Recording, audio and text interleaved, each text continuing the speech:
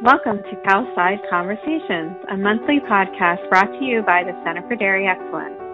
We've heard time and time again that dairy farmers learn the most from other dairy farmers.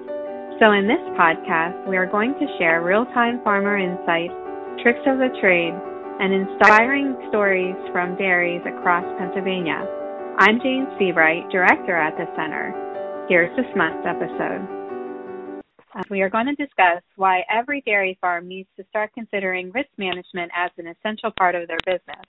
We are talking with Mark Mosman, a partner at Misty Mountain Dairy, located in Bolton County, Pennsylvania. Mark also serves as the chair of our Center for Dairy Excellence. Mark, thanks for joining us today, and thanks for your leadership to the Center. We appreciate all that you do. To start our podcast, why don't you begin by telling us a little bit about your dairy farm and your role on it? Okay, I'm a third generation on our farm. My grandfather came back in the mid-'70s from South America. He was actually in the mission field, so they started the dairy up. My father came back from college and kept it going, and then I went to college as well, along with my brother. So currently on the farm, it's my father and mother who are owners, part owners. I'm a small portion of that ownership. And then we have my wife is in full-time salary position with herds work and heifer work, so she's pretty much been there the entire time. And my brother came back, I believe, around 2007, did a lot of the herds work and is currently managing most of the herd from that capacity and feed and nutrition, that type of thing. So we when my dad came back from college, they were about 50 cows. He expanded all the way up to about 120 when I was in college. When I came back shortly after that, I graduated in 2000. So about 2001, we expanded to about 250, built a new facility, and been expanding in phases since then. And currently now we have 450 cows. We raise all of our own heifers, about 350 of those, and we currently farm probably about 750 to 800 acres. When did you guys begin using risk management on your dairy, and why did you start using it? Well, when we started in 2001, when I came back, we probably were pretty traditional at that point. I don't think we used much in the way of, I know we didn't do futures and options at that point. We had relatively little capacity to store feed or that kind of thing to do risk management from that standpoint. So really our game plan when we started the dairy operation, the larger one, when we expanded, when I came back from college, our goal at that point was to be a purchase feed dairy. And we were just going to have everything custom done. We had very little land at that point, probably no more than 200 acres at that point that we farmed. We owned about 90 of it and rented the rest. But up until 2012, that model worked half decent. Then 2012 was a rough year as far as the margin between your feed prices went high, milk dipped a little bit, and that margin that is your profit in between, that really got crunched. It was at that point that we really decided we needed to turn around. And, of course, 2012 was not far off the heels of 2009. So 2009 and 2010 were kind of decision-making years for us. We brought on an accountant, Acuity Accountants, and they really led us through transition management at that point. I was interested in joining the partnership. So all these things started to take place, and through that analysis, really, the outcome. And 2012 nailed the rest of it down. You know, we decided we have to do something more aggressively to control input costs and try to get a better milk price. So that's when we started working on booking some milk. We did some of it through our co-op, and we started to lock some feed in, and we've been kind of progressing since then. So tell me what types of risk management tools you use and how you use them. So today, our history has been, of course, we use crop insurance. That's kind of the base level. And from the feed input side, I'll start on that side just to cover that before I forget. One of the big things we do on feed side is we currently only buy protein and byproducts. We are able to do all of our own corn for silage, forage, and for high moisture grain and dry grain as well. So we currently have enough acres to buffer even in a dry year to do that. So that has pretty much covered that part of it. But our protein source, we do not grow any beans, so I do not trade any beans against soybean meal or anything like that. So we actively book a protein price as far out as we can. We've been pretty successful with a local mill out of Greencastle, done things for almost 8 months to a year at a time. This year's looking a little rougher to do that. We may be looking at alternative sources. And we usually try to book cottonseed. We feed that as well. We try to do that at harvest. So this time of year, we're usually trying to stockpile that. And we have a little bit of space in our commodity storage that we can do that. And the rest of it, we do have canola. We try that once in a while as well. So we try to book as much as we can and lock that kind of stuff in with our local vendors from that standpoint. From the input side, I am part of a seed buying group, so we try to lock our corn seed in this time of year, and we do it with a buyer's group, so we try to get volume incentives. So usually before January, February, we're pretty well locked in on those prices and have that figured out. I will actively work with my agronomist to book and secure nitrogen prices and fertilizer prices, that type of thing. We'll work on that. We've been doing that in the fall this year.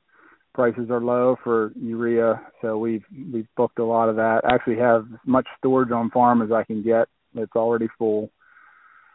And whatever else we can do as far as pre-purchases, especially if the tax year works well that way. That's what we're doing this year. We've done that in the past as well. If we have a decent year, we'll pre-purchase so that the following year we have that already laid out. So usually if you have cash, you can do that pretty well. Sometimes it even pays if you take out a operating line, you can do it that way as well. So there's some benefit to that part. The opposite side, as far as milk, we ship to Maryland, Virginia as a co-op. So they have had an in-house brokerage firm with Blimling Associates, and we have done some through them as well early on. Mixed results there. And then we usually sign up for the base level.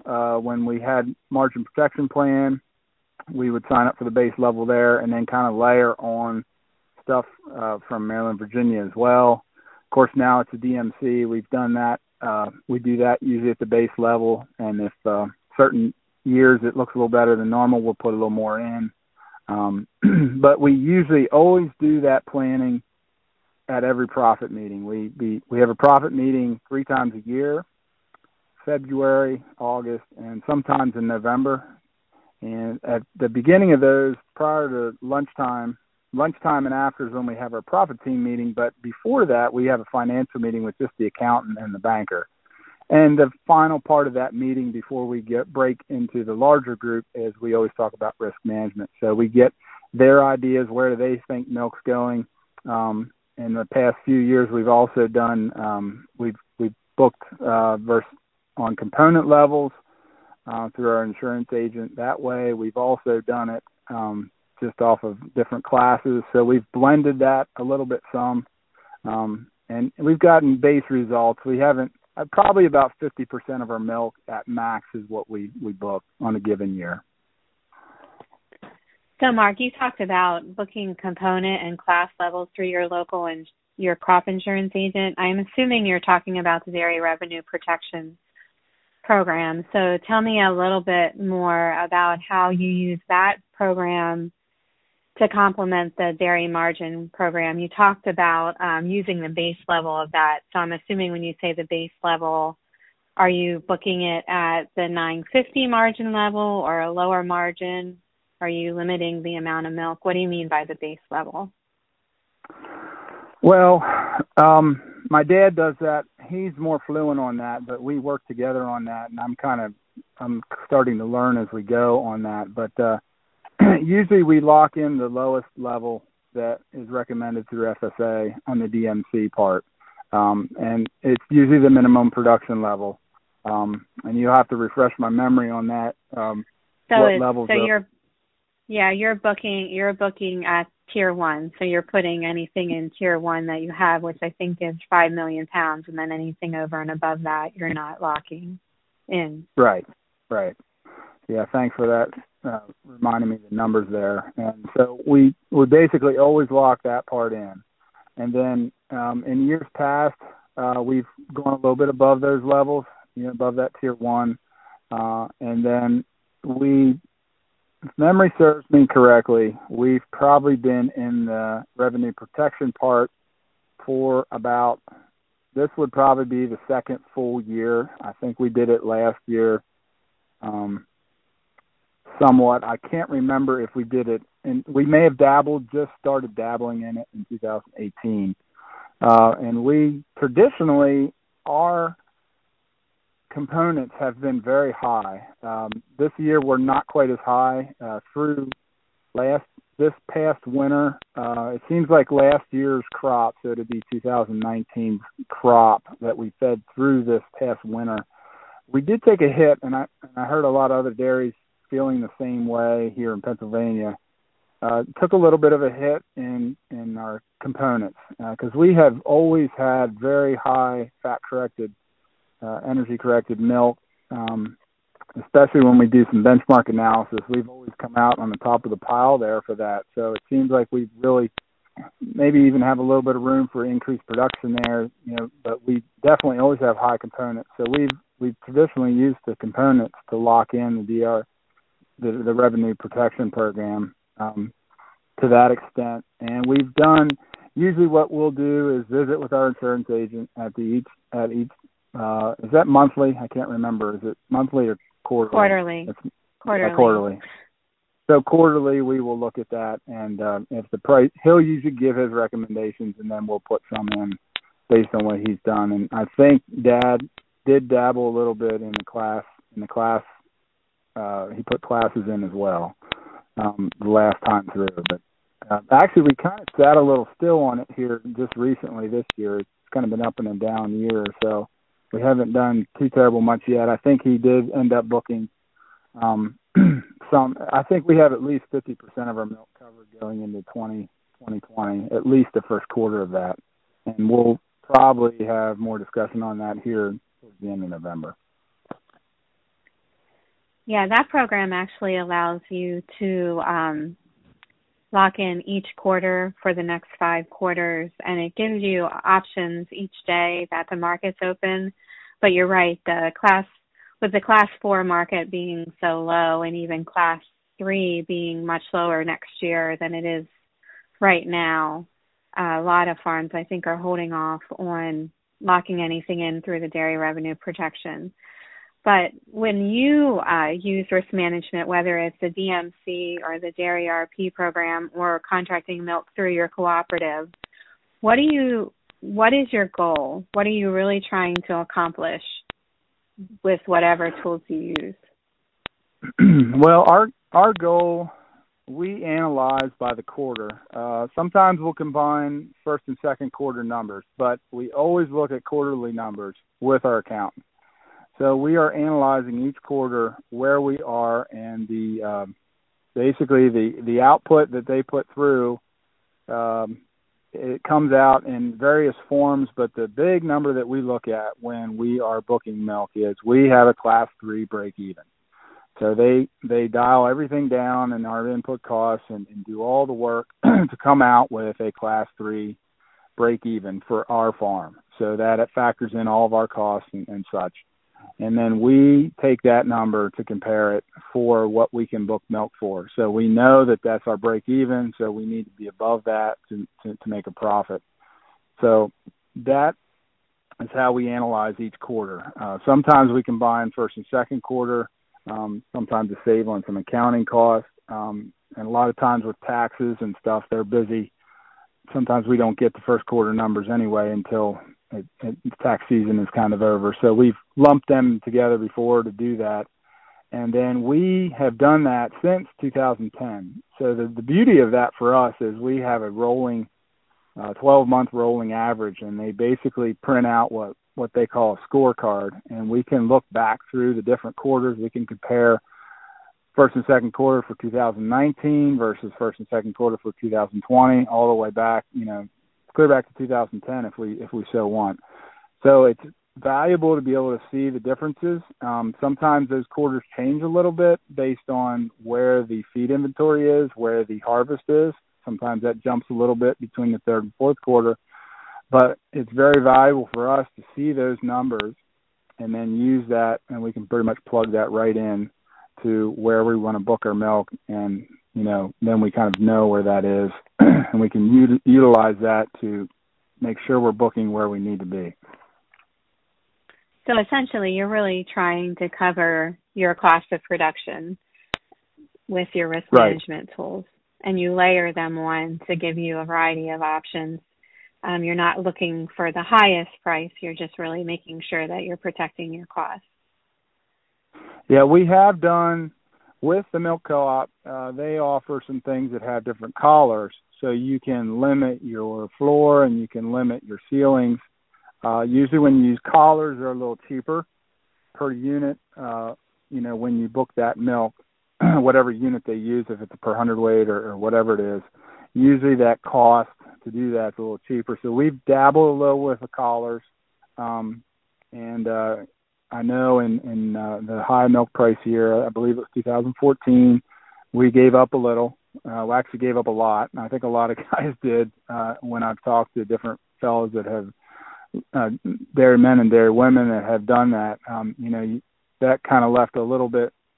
So that, I think that made us take a step back a little. We got a little gun shy for the next couple of years, but utilizing our philosophy, I really think, and our accountants have kind of guided us this way. Your goal is to cover that cost of production, and you want to hit base hits. Basically, if you're talking baseball, you want solid singles. You don't want the grand slam. You don't want the home run, because there's a lot higher risk, a lot higher cost with that. So if we can hit solid singles, we can progress where we need to be and do it and mitigate that risk. Because if you're gunning for the big thing, you've also got a lot of risk and a lot of cost in trying to gather that. So sometimes you leave a little on the table, but in the end, if you're covering your baseline and you're always making that margin that you can survive off of, you will continue to build your balance sheet and move forward slowly and steadily. So that's kind of our concept. That's been that way since 2010. So essentially, you just answered my next question, but I'm sure you have something to add. You mentioned that, really striving for those base hits and not the home runs is really a good lesson that you've learned in using risk management. But what other lessons have you learned, things that you learned through your experience with risk management? Well, you have to not be discouraged. There are times when you leave money on the table. There are times when you get burnt. But I think slow and steady wins the race. You have to stick to your game plan. So we've developed our game plan a little bit. It's not the fanciest one out there, but we utilize a lot of advisors. And, we're using accountants. We're using our profit team. So all the different people in our profit team are veterinarian, our nutritionist, our loan officer. we have a consultant through our loan company as well, Mike Hosterman, and Mike's had a lot of history with us. He used to be our loan officer, so he's had a lot of history, and that's valuable for us. We have some longevity with the companies we've worked with. Not to say we haven't looked at things, looked at other options in the past just to see if there would be savings, but the longevity you have of the relationship with those types of people is valuable in itself, because they know your operation, they know your history. Sometimes they can help you see through the fog of what you're dealing with in the present and remind you of what you dealt with in the past. And of course, they're always comparing your situation to others, that they see out in the marketplace and out in the industry as well. And that brings valuable information to us because we can't be out in the industry seeing all the trends all the time.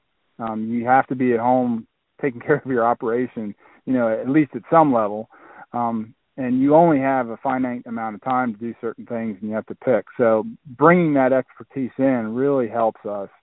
And sometimes it helps you not to second guess yourself too, especially when you're booking milk or doing that type of thing. Sometimes that can get really, with all the speculation that's in that market, sometimes you can get trigger happy or gun shy, one or the other. And sometimes it's helpful to have that second opinion or third or fourth.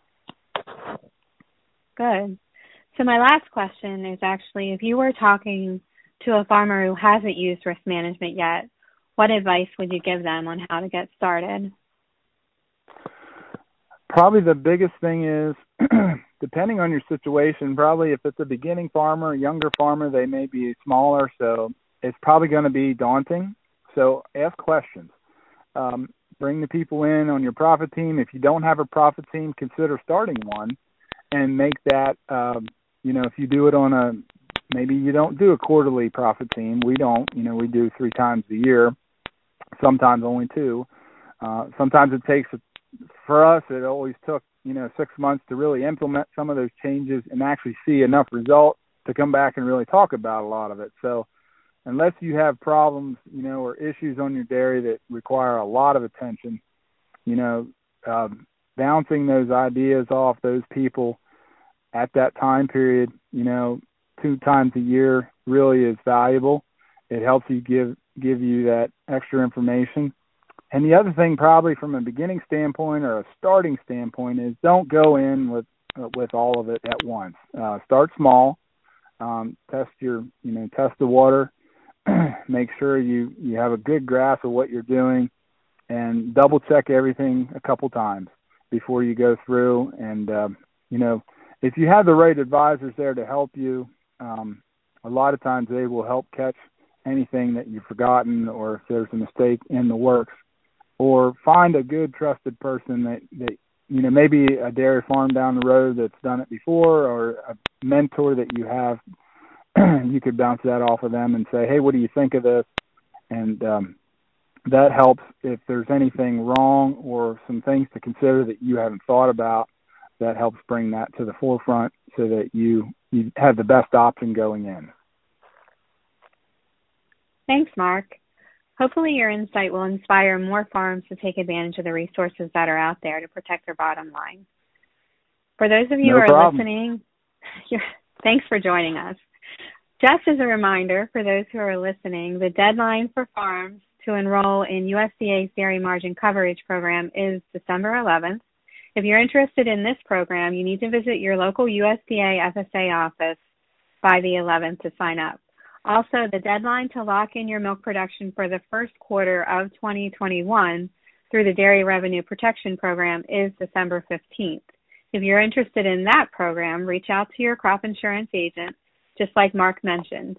If you are a member of a milk cooperative, they also are able to help you get enrolled in that program. So be sure to ask them questions as well.